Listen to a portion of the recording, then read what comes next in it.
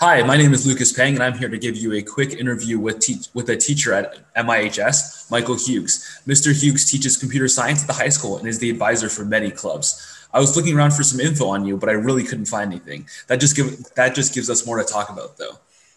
So, how are you doing in this weird quarantine time? Pretty good for the most part. It's been busy. I think even more so than usual.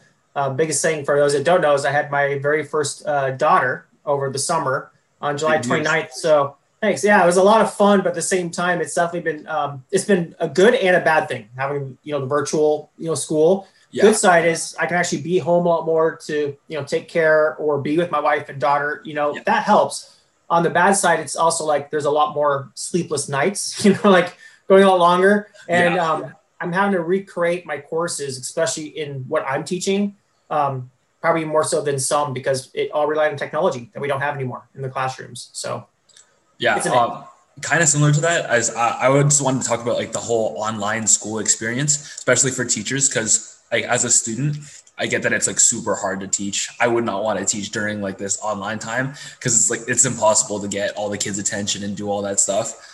So just like how's the online school experience been for you? like it's again mixed. I'm overall happy. I think we're doing a good job, and the results I'm seeing from my students are they're enjoying it, which is I guess my biggest thing as I want. Like I want to teach what I'm teaching. At the same time, if they're not enjoying it, what's the really point of teaching it, right? Like it's gonna have a harder time for them to understand it or want to learn. So I'm Yeah, getting good results overall back.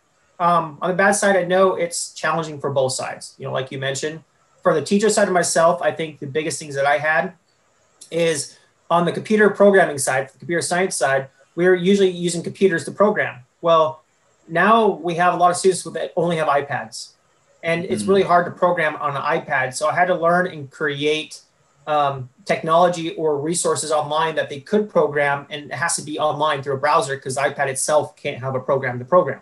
Yeah, As soon as we've done it, but and thankfully, my students have very been open and adaptable because it was even the first thing I used. We actually scrapped it, got rid of it because it was not working the way I wanted, and we yeah, went to something else. And there were some, problems trying to keep going through this avenue, but they've done it really well. I've been very proud of them. The engineering side is a lot harder yeah. because That's unfortunately, SolidWorks and those type of things, you're not running that on an iPad. yeah, Like there's no way you are. yeah. And they have a cloud-based version, but it's still to the point of trying to get the pay. Man, so we pay for the license. How does that work? Get through it, and we've only gotten the license about 2 weeks ago. Okay. So what am I supposed to do when the whole course was on SolidWorks? Like Yeah, order, we weren't able to do SolidWorks. So it's and pretty crazy. we did like a lot of background and history, which I do anyway. But then I had to create new assignments, create the whole course over again where we did stuff from home projects. They built like catapults, water filters, stuff like this instead, where they had to learn the engineering design process. And I emphasized that more. And now on the second quarter, we're finally going to be testing SolidWorks. And I'm sure there's going to be some bugs, especially trying to build stuff with your fingers. I think it's going to be a little hard, but we'll see. But overall, like I said, they're eager, they're learning. And I have to more commend the students because these classes, especially, are not what they were envisioned probably when they signed up. They Yeah, were going to be using 3D printers, they'd be actually creating this stuff, and it's like you can't now for a while. And so I'm glad at least a lot of them are still having fun. But that's the one thing I realized as I'm trying to create materials. It's not what they're probably thinking initially. yeah. It's really different because I know that personally I'm taking a like an online weightlifting class and I just don't have weights at home. So we've had to like find new ways to do it, figure it out, use like this different program to do it. It's pretty crazy. Yeah, I seen one of my nephews literally created his own weight system by creating like logs. It was to cut up tree trunks, and he actually cut the log to like a certain shape, and then they cut a hole in the middle, and they just have a wooden stick, like a big thick one, going through these two wooden logs, and that's literally his bench press. It's weird. So, That's pretty awesome. I like that idea. And then kind of similar to this is there any way students can make it easier for teachers during this like online time? How can we help you guys? that's a really good question. I mean, obviously, I know some teachers that are struggling, because it's a lot of stuff in our time. I don't think the students always realize how much time we have on behind the scenes between like meeting with parents, the school, just all sorts of things that we have to do. And I know some that are having a hard time just trying to get meetings and stuff done, through Zoom, much less the grading. And they're getting more and more behind, which is more of a challenge because we're only supposed to spend so much time on school, right? Yeah, that's true. We want students to only spend so much time on homework, but it ends up sometimes being a lot more because we only know our single class compared to the rest, right? Yeah. So it's a balancing act, and that's something for teachers, I think, to have to learn how to do.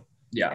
On us, but for how students can help, I don't know. I think there's two different ways, really, for the biggest ones. One, as you mentioned in the beginning, the most danger that we have with students is just paying attention. It is so easy to be by yourself at home, to be like, I want to watch this video. I want to, and there's so many different, students are smart, between putting up pictures that make them look like they're looking at you, attention in Zoom call, or just turning off the camera if it's allowed in a certain class, and then off doing something else. There's a lot of different ways, and it's so easy to do that when something's trying to grab your attention. And that's the hardest thing, is there's so many things trying to grab our attention. That's true. And doing things. And so, but at the same time, it's, you lose out. And I can always tell when that happens, because when the student's like, oh, Mr. Hughes, what are we doing again? And it's like, because all of a sudden it went silent as everyone else is starting to work on something or create something account, Yeah. Always sort of know which ones are caught out, but it's a danger, and it's hard for them later on down the road.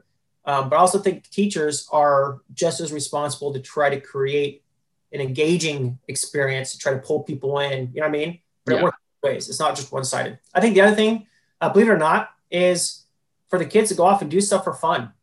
Like if you're sitting there always staring at a screen and doing your homework, you don't want to be staring at a screen. No matter how entertaining a teacher's trying to make it, you're either going to be too tired to care. That's true. Tired, you get a headache, eye strain, all the different stuff. So the one thing I can say is try to balance your life a little again. Get out, have some fun, exercise, do something exercise. Even if it's just walking, do some hobby that doesn't involve a computer screen.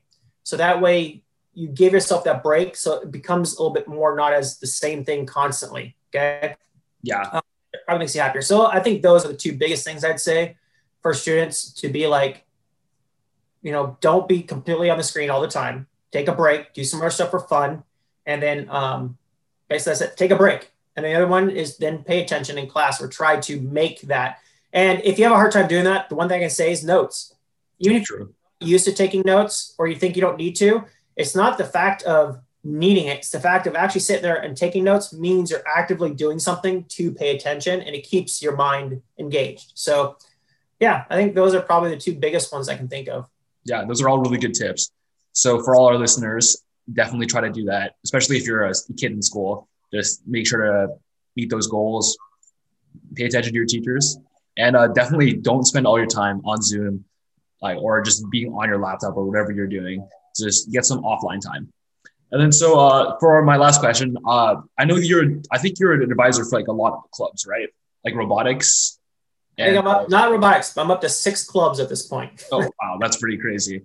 So then how has online learning affected the clubs? I started rolling them out one at a time, not all at the exact same time. And it was hard in the beginning to try to figure that out. And to be honest, I'm getting most of the clubs done through the students.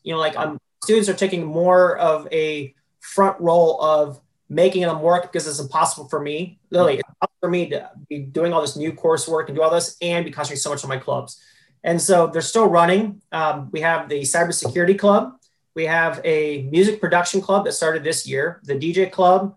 We have the coding club, which is continuing. We're trying to work with a competition.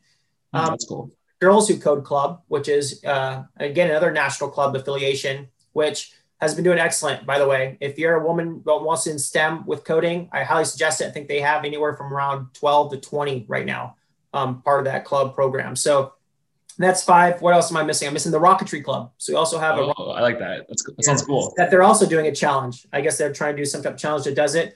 But yeah, I pretty much have them Tuesdays, Wednesdays, and Thursdays, is dividing up my time to make it so it's feasible during office hours. And I just created basically breakout rooms.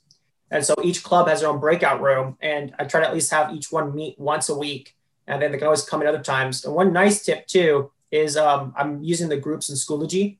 Oh, okay. Yeah. Has a group in Schoology, and then members can sort of participate or, make sure to join, and that way they can get information and news through those Schoology groups. So some of them have just started this last 2 weeks, because like I said, I slowly ramped them up. And like I said, since I left on the students, I don't think some of them still have to give their officers to the ASB club and that stuff. I'm really keeping that responsibility on them. And Yeah. so I let them know. And I think that's good because it's showing that growth, for them. But I have to say, I'm really proud of every single one. We've always have a couple that are really trying to push it and making it grow. And so I have to give all the credit to the students, on these clubs. It's the only reason I can even do one, much less six. So, but still, major props to you. Six clubs is not something to laugh at. It's a lot of clubs to manage, and like using I said, office the hours. students. I have to give all the credit right back to them. So, for all those out there listening or know those people in those clubs, it's you guys that are actually making most of these work. I'm assuming it's probably the same in most clubs. That's awesome. Okay, so that I think that wraps it up for my interview with Mr. Hughes. So yeah, I think that's about it.